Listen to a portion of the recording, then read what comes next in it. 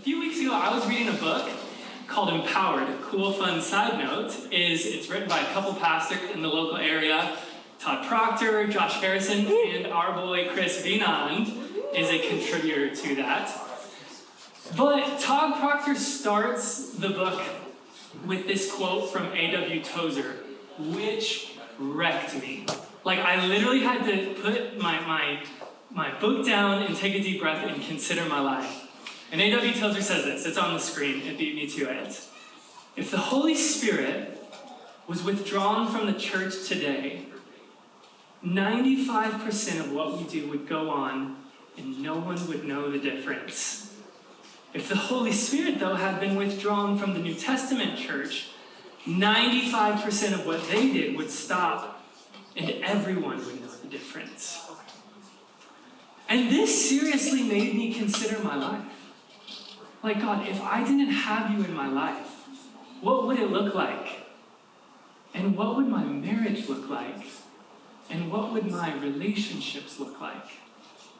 God, if I didn't have you in my life, what would Genesis look like? If the Spirit of God had not filled this church, would business just roll on as usual at Genesis Costa Mesa? Or would we become utterly helpless and utterly useless because everything we had built had only been possible by the power of the Holy Spirit? And so in a very non-threatening way, I felt like I needed to consider this for my life. I felt like this was something I needed to hear.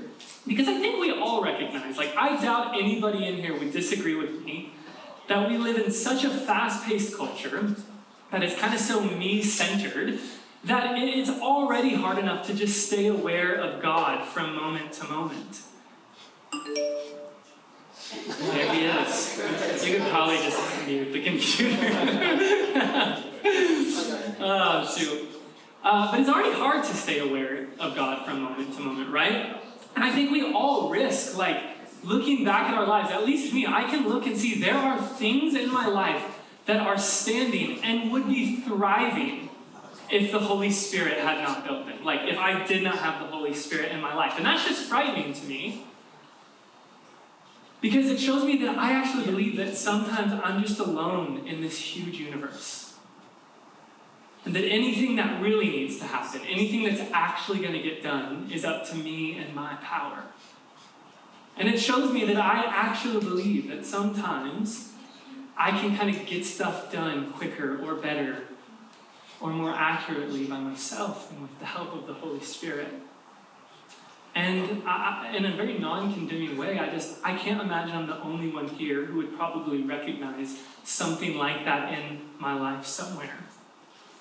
And so today, I want to invite you, as we process through what Jesus says about the Holy Spirit, I want you to consider, this is for the rest of the time we're together, to really be considering how your life looks different because the Holy Spirit is in you. What about your life is only possible because the Holy Spirit has given you the power to do it? And similarly, and honestly, some of you may be like, well, I don't know. And I don't know, if I have opened myself up to receive the Holy Spirit. When I look at my life, I think I would like for it to look like I'm doing a lot of really, big, impossible things, but that's just not the reality right now. And I would just say good news, that the Holy Spirit wants to fill you. He wants to fill you and lead you in a life that is utterly impossible in your own strength for the sake of His kingdom come and His will be done on earth as it is in heaven. In fact, I think tonight can be that night.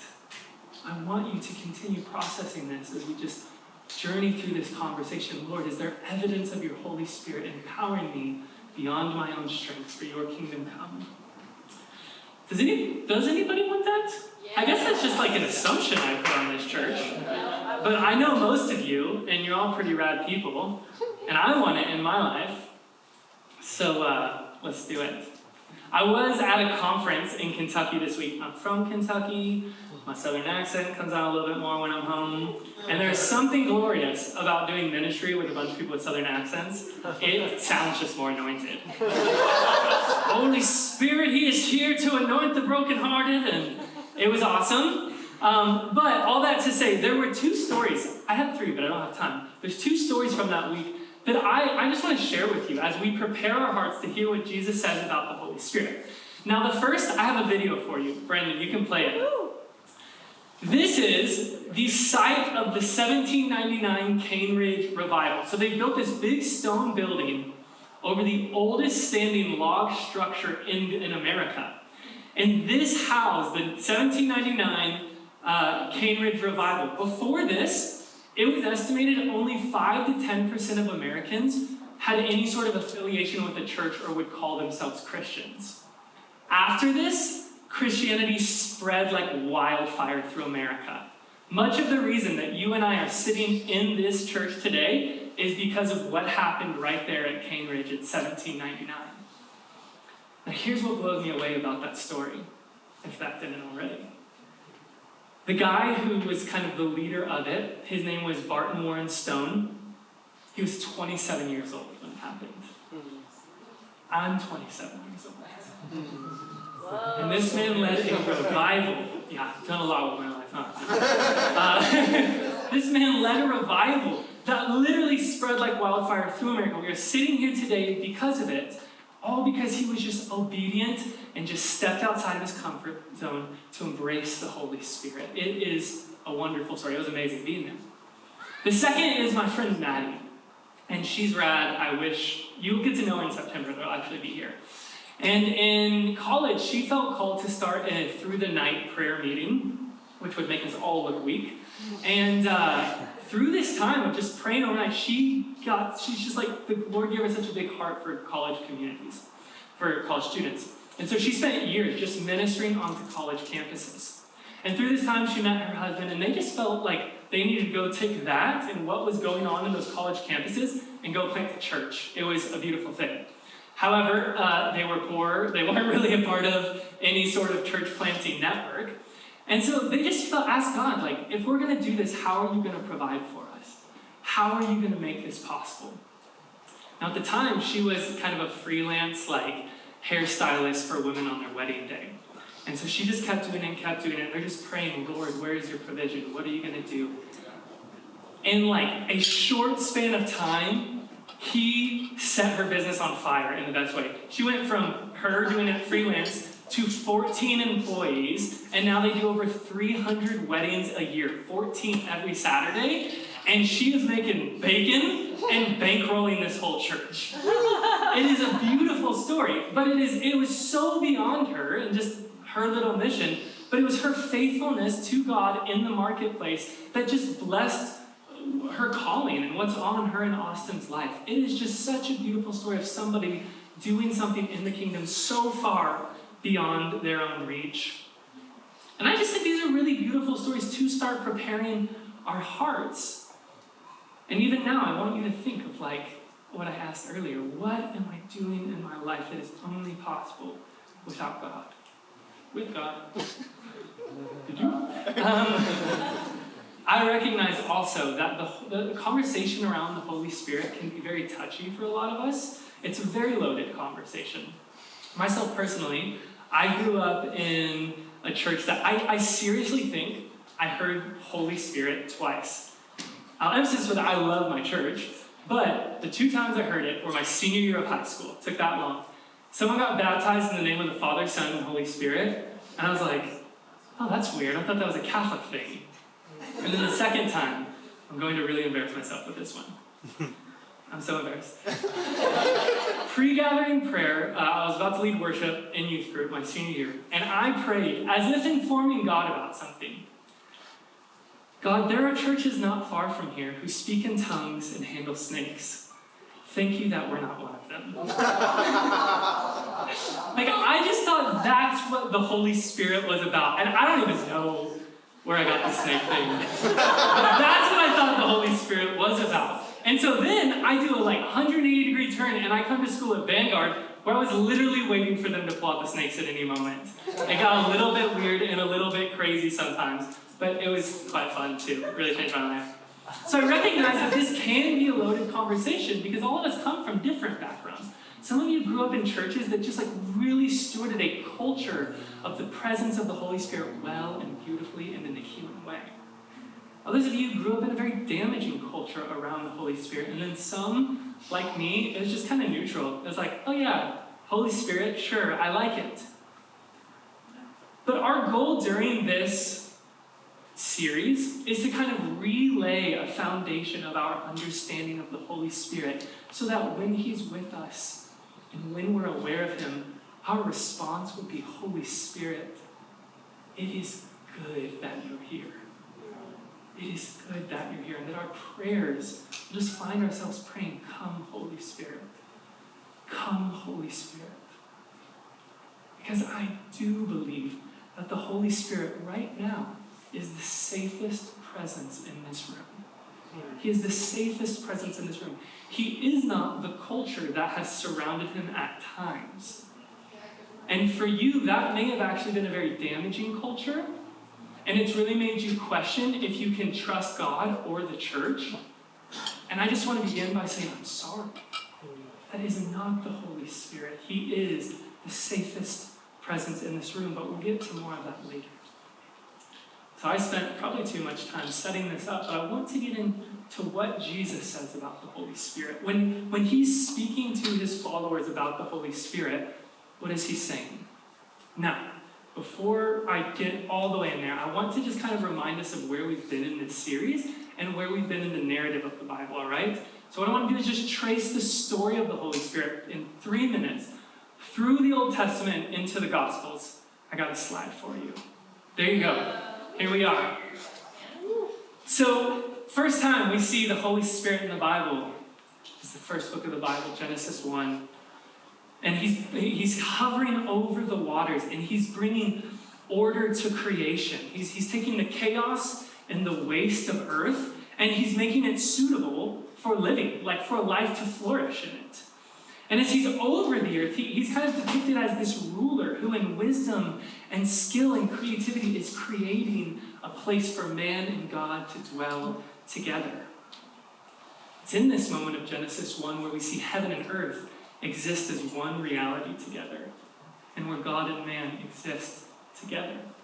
And so what's really cool is any time from now on in the Bible that we see the Holy Spirit, like we should always be thinking back to Genesis 1. In fact, I'm going to call this framework Genesis 1 stuff, right? It's when we see the Holy Spirit, we automatically think back to the Garden of Eden where God and man and heaven and earth existed as one reality. That is Genesis 1 stuff. The next one is Joseph in Genesis 41, and that's when the Holy Spirit comes on him and empowers him to interpret dreams. And particularly in Genesis 41, he's interpreting Pharaoh's dreams when famine is about to hit the land. And he says, here's what's going to happen. Famine's going to come. We're going to run out of food. And Pharaoh's like, whoa, I can tell the Spirit of the Lord is on you. And so he actually raises it up to be like his right-hand man in all of Egypt. And he is the guy that is meant to set aside food for 7 years before the famine comes to make sure that Egypt and all the surrounding nations have enough food when it comes. It's this beautiful picture of like what it looks like to bring order to chaos, just like in Genesis 1. When the great nations of the world share their abundance and wealth with all the nations. When the great nations of the world care for the least to the greatest, and when everybody takes just enough so everybody has enough. Like this is Genesis 1 kind of stuff. Of course, we see Moses filled with the Holy Spirit to lead the Israelites out of Egypt and at least toward the Promised Land. He didn't take them in, but almost in. That was Joshua's job. So when he takes them out of Egypt, Egypt is meant to represent this kind of disordered creation. It's when oppression and human slavery has become the reality rather than God and man dwelling together. And so what Moses does is he actually, by the power of God's Spirit, takes the slaves out of Egypt and leads them to the Promised Land that itself is supposed to represent an Eden-like state. It's explained in Torah as the land flowing with milk and honey. It has everything suitable for life to flourish. Again, this is Genesis 1 kind of stuff. 2 more. I love Bezalel. He's probably my favorite person in the entire Bible, obviously besides Jesus. The Holy Spirit comes on Bezalel to basically design the tabernacle. The tabernacle, what that was in ancient Israel, was the place where God and man were thought to dwell together, meet together, just like in Genesis, where God and man dwell together. And so he creates this tabernacle, because we back up one step. We see God create, the earth, he brings order and beauty and life. And so that's what Bezalel does here. Is he designs this tabernacle in beauty and order and to bring life. It's like Selling Sunset Israelite edition. But it's Genesis 1 kind of stuff. And then the final one is the prophets. And the Spirit of God empowers the prophets to essentially, we often think of them as like future tellers, but that's really not their main role. Their main role is to call Israelite back to covenant faithfulness with God. And so they had agreed to this covenant. This is what it looks like for God and man to dwell together. Again, Genesis 1 stuff, right? And the prophets are like, you're perverting your justice. You're not caring for the poor, caring for the sick or providing for the poor. Let's get back to that kind of stuff where God and man dwell together. And then to the nations, like, hey, this is what godly justice looks like. Come do this and dwell with God. So that's the areas in the Old Testament, and there's plenty more, where we see the Holy Spirit at work in creation. What I want you to notice about this, though, is this: that when the Holy Spirit shows up, he's not just like, yo, I'm here. Look at me. How cool, right? No. When the Holy Spirit comes, he empowers people to do utterly impossible and huge tasks. It's beautiful. And so what I wanted to do for you is I wanted to try, in the best of my ability, and it's not a completely comprehensive definition of the role of the Holy Spirit, but I made a slide for you to kind of explain the role of the Holy Spirit in the Bible. That the Holy Spirit comes to empower God's people for life-transforming and creation-ordering work in the world. All throughout the Bible, we see God giving people the power to do things that are utterly impossible without being filled by his Spirit. I mentioned I was at that conference in Kentucky this week. It was mostly for college students, but there was this group of old people from all these different colleges who had just given their life to campus ministry. And they're in their 70s, probably some 80s, retired out of their job. Some were Old Testament theologians, systematic theologians, doctors, just husbands and wives. And in their 70s, when they're done, go chill, you've done your life, they are on their face before the Lord, before all these college students, just like, Lord, I need you. I have so much left to do on this earth that I cannot do without you. It was beautiful. I want us to become those kind of old people one day. For Chris Pierce, in a couple of years. But for all of us, one day, way down the road, right? I talked to another one who had just 2 weeks ago graduated from Old Testament. Who's an Old Testament theology professor. And I said, what are you going to do now that you're retired? What's the next couple of years of your life going to look like? And he just said, awakening. Revival. And I was like, dude, me too. Me too. So why did I take all this time to set up what Jesus says about the Holy Spirit? I should really get to that at some point. It's because when he speaks about the Holy Spirit, it's not just some random smattering of good words and good thoughts, but it's with deep intention following the narrative of the Holy Spirit that we've seen throughout the Bible that is always pointing us back to that Genesis 1 kind of stuff. Does that make sense? Yeah. Good, because I want you to know this. Okay, so let's really read what Jesus said about the Holy Spirit. If you have your Bibles, or if you want to look at the screen, Luke 4. Luke says at this point that Jesus was working powerfully, or the Spirit was working powerfully in Jesus. And we arrive at this moment where Jesus walks into a synagogue, and he speaks these words announcing his intentions of his arrival, right? And here's what he says: the Spirit of the Lord is on me. Why? Because he has anointed me to preach good news to the poor. He has sent me to proclaim release to the captives and recovery of sight to the blind, to set free the oppressed, and to proclaim the year of the Lord's favor. This is the kind of work that the Holy Spirit does among us. And how beautiful is it that Jesus' first words about the Holy Spirit are that he himself is utterly dependent on the Holy Spirit to do what he is meant to do in this world. That's the very first words that Jesus speaks about the Holy Spirit. I need the Holy Spirit to bind up the brokenhearted and set the captive free. This is such a powerful passage to me. It's actually from Isaiah 61 that he speaks. And it's so powerful to me because if I had like a mission statement for my life, it would be from this: to set the captive free. That's when I know the Holy Spirit is empowering me beyond my own gifts. Like when I'm leading worship, honestly, just hold me to it. Listen next week or whenever I'm leading. I'm always singing songs. They just explode out of me about freedom and redemption because the Lord has sent me to set the captive free. When I'm teaching, I love to find, I just really think hard about what are those chains that are holding me and this community tight, and then I just go after them to break them. Or when I'm sitting over a coffee with somebody and they're struggling through just a muddy season of life or a relationship or addiction, just words of freedom and redemption and liberation and just flow out of my mouth in prayer for them. Because the Lord has sent me to set the captive free. For others of you, it's to comfort those who are mourning, or care for the sick, or bind up the brokenhearted. And those are just a few of the ways that God will use the Holy Spirit in you to do great things. But there are endless ways he can do it. In your workplace, on your campus, in your home, in your family, at church. It's beautiful. Later on in John 13 to 16, Jesus, give me 5 more minutes of intense going at it with Scripture, okay? And then, dude, I am really praying that the Holy Spirit meets us tonight. I am really believing that for some of you, tonight is going to be the night you are filled with the Spirit, and you will know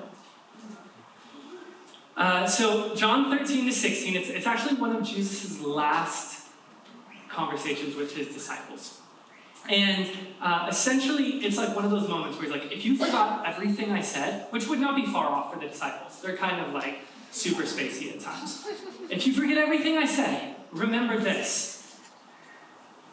And then he goes on to kind of, to be honest, a pretty confusing 4 chapters. I don't know, maybe they got it, maybe they didn't. But Jesus starts by telling his disciples, I gotta go.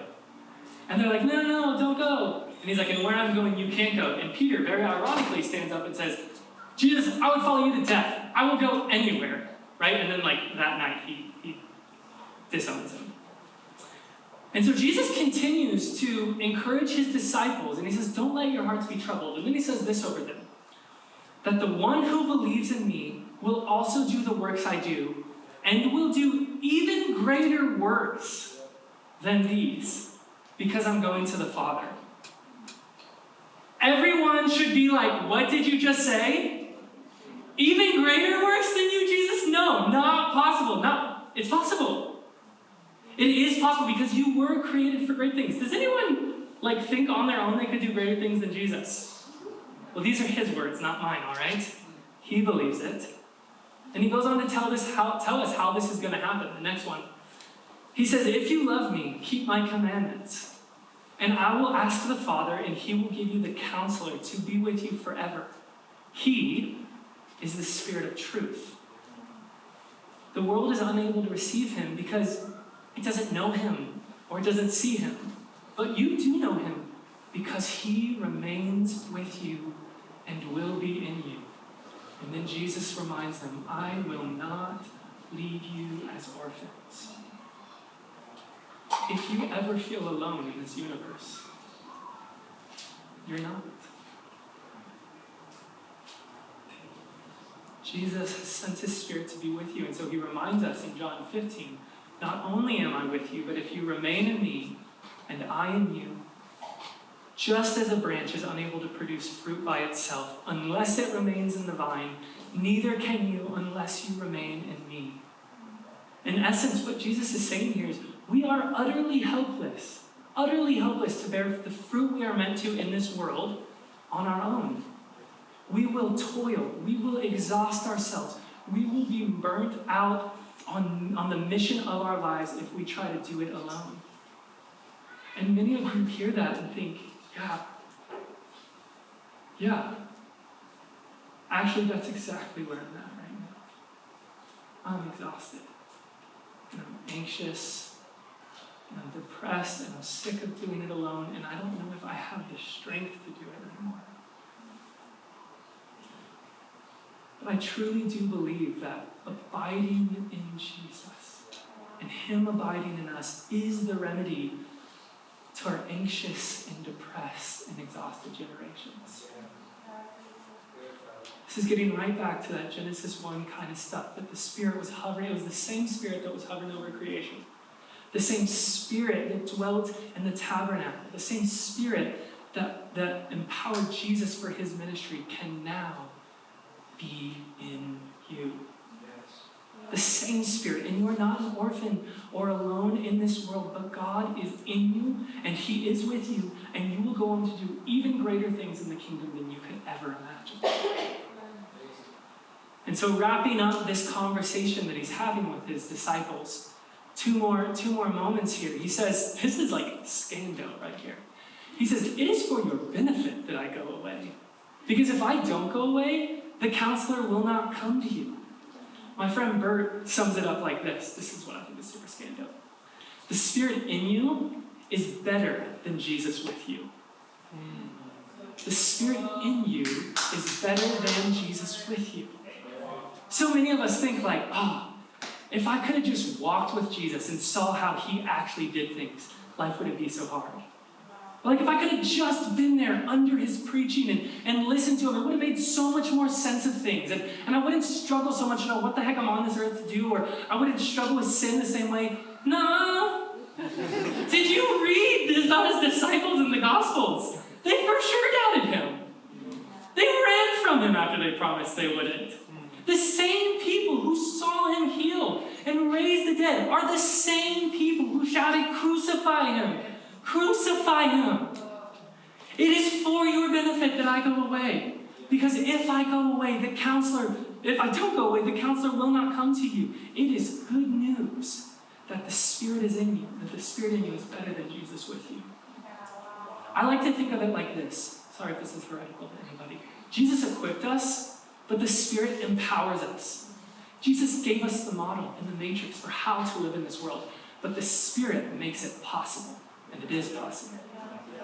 And so in His final words, at least in John 13 to 16, about the Holy Spirit, He says this: when He comes, He will convict the world about sin, righteousness, and judgment. About sin, because they do not believe in Him. And how beautiful is that? He wants to reveal Himself to those who don't know Him. About righteousness, because I'm going away to the Father and you will no longer see me. Like He's not going to be with them anymore. So how are we supposed to know how to do Genesis 1 kind of stuff in this world? Because the Spirit will show us. And about judgment, because the ruler of the world has been judged. In essence, the Satan or the liar or the accuser will not have his say and will not have his way in this earth, but ultimately Jesus will. That is Jesus' words to His followers about the Holy Spirit. And friends, I know that many of us have grown up in some positive and some negative experiences around the Holy Spirit, or at least the culture of the Holy Spirit. But I do hope today that I've at least been able to help you see how good the Holy Spirit is. That He does not come bringing chaos and confusion, but He comes bringing order and life. That is who the Holy Spirit is. And here's the reality. If we're going to do Genesis 1 stuff in this world, and like all Christians are called to do that, and if we're going to do even greater works than Jesus, His words, not mine, right? And if you are going to live a life that reaches beyond your own strength for His kingdom come, which is His plan for each of us, then you need the Holy Spirit. You need the Holy Spirit to empower you. And maybe all of this just sounds out of your comfort zone. You're like, I don't know, I'm actually really content right now. And maybe it does sound out of your comfort zone. I have a couple good newses coming for you. Good news number one, your comfort zone can change. Jesus can stretch your comfort zone and bring you in place. It will require risk, it will require faith, but your comfort zone can change. And you may feel like, yeah, but I don't have the gifts or the personality or the qualifications to live this kind of life. Well, I have more good news for you. That his strength is made perfect in your weakness. And you may feel like, I'm not an evangelist, but God can bring others to faith through you. And you may feel like, you may not feel like getting on a plane and going to the nations to bring the name of Jesus to people who don't know him, but God can change your heart. You may have a business idea that could bless this city or this world immeasurably, but you don't necessarily feel like a businesswoman or a businessman. Good news is God can move mountains for you. Ask Dan Romer. Preacher man turned real estate extraordinaire right here. And you may have prayed for people to be healed, and you haven't seen it. But you just haven't seen it yet. You just haven't seen it yet. God can use you. And it's not a matter of your qualifications or your personalities or your talents, but you do need to simply abide in him. To leave yourself open, however he wants to fill you with his Spirit. It's not all the same for every person. And he will use your gifts and talents. It's just a reality. But he will do way more in you than just your gifts and your talents. My friend Josh Harrison, I'm literally 3 minutes from being done. He reminded me of this, that the remedy for misuse is not no use, but right use. The remedy for misuse is not no use, but right use. Jesus has offered his Holy Spirit to all of us. And my prayer is that we would not miss out on the full life that he has for us as partners in his mission for this world. And that the world would not miss out on a church that is full of his Spirit to bring the kingdom to earth. Like, you were not just saved, friends, to make minor tweaks to a decent life already. You were saved to be empowered to change the world with God. That's the Christian life right there. In Acts 8, I just want to kind of make a distinction here. In Acts 8, we see John and Peter show up to Samaria, and they get there and they recognize, oh wow, these people have been baptized in Jesus, but they have yet to receive the Holy Spirit. And essentially what they do is they lay their hands on them to receive the Holy Spirit, and they do, and they go forth in mission. But here's what I want to point out about this. Many of us have been baptized in Jesus. And that was our welcoming, our repentance, our laying down the old self, picking up the new self, and being welcomed into the kingdom of God, where our life now and our eternity forever is secured with Jesus. But there is a baptism of the Holy Spirit. Our life is not just meant to get off this earth and go to heaven one day. You are baptized in the Spirit to go do things that are utterly impossible, and I will say this to nauseam, on your own, without the help of the Spirit of God, for his kingdom come and his will be done on earth as it is in heaven. And maybe tonight is your night to receive the Holy Spirit in that way. And so I just want to ask you don't have to raise your hand or anything, but do you want to live a life outside of your comfort zone? Do you want to live a life, kind of the cliche axiom, is faith is spelled R-I-S-K? Yeah. It's not in my notes. But maybe you're waking up to the reality tonight, God, you have put something in me that I want to bless the world. So I want to read one more scripture of Luke 11. Jesus says, if you sinful people know how to give good gifts to your children, how much more will your heavenly Father give the Holy Spirit to those who ask him? Dana, you can come and get ready to lead us in worship. I'm going to be bold, and I'm going to ask you to be bold. what I want to do tonight is give you the opportunity to step outside of your comfort zone and partner with the Holy Spirit for great things. I want to just give you that opportunity in the safety of family and church and friendship and accountability. What happens at Genesis stays at Genesis, at least for now, until you all go change the world, okay? But if you're feeling a burning in your heart right now that the Lord does have plans for me in this world that are beyond what I could do on my own, I actually want to ask you to proclaim it out loud together.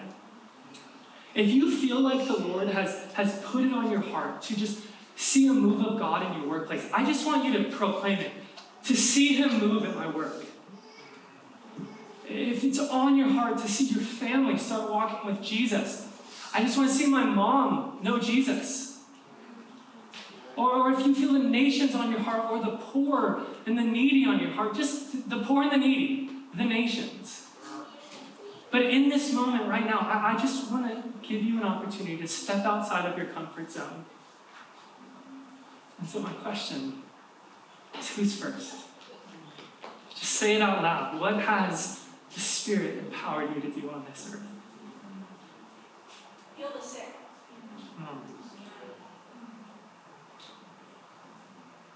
Change the foster care system. Yeah. Share it is real. That's right. The witness. The witness, yeah. Help you. Come on. Bind up the broken. That's right. Reveal his beauty.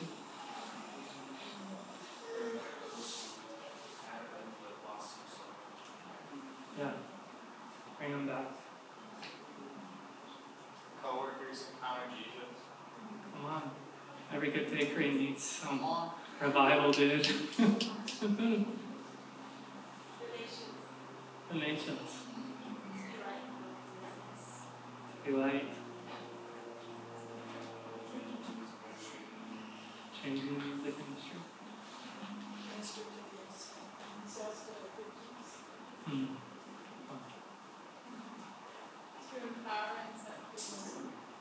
Come on.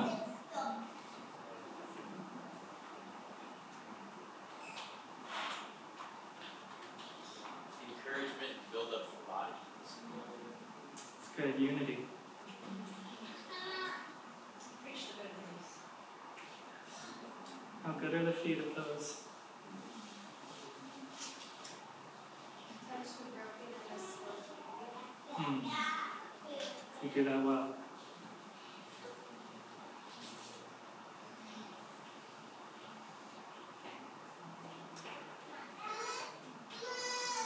None of this is possible without the power of the Holy Spirit, but it is necessary as we live the Christian life.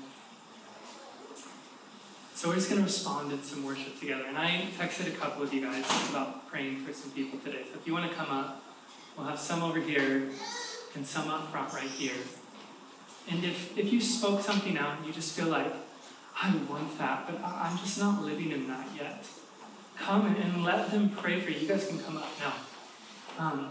Let them pray for you to be filled and empowered by the Holy Spirit to do that. Joe is saying there will be a group right here. Joe is the guy in all white. And not Jesus, as some dreams would interpret. But if you just think, man, I want that in my life. I want to live a life empowered by the Holy Spirit. There's nothing like more spiritual about these people. Haley's right there, Joe's there, the Pierces are there, the Romers are there. Just come up and receive prayer. Where are you at, Lily? You want to come pray for some people? I see you living this all the time. Half of our church is here because of you.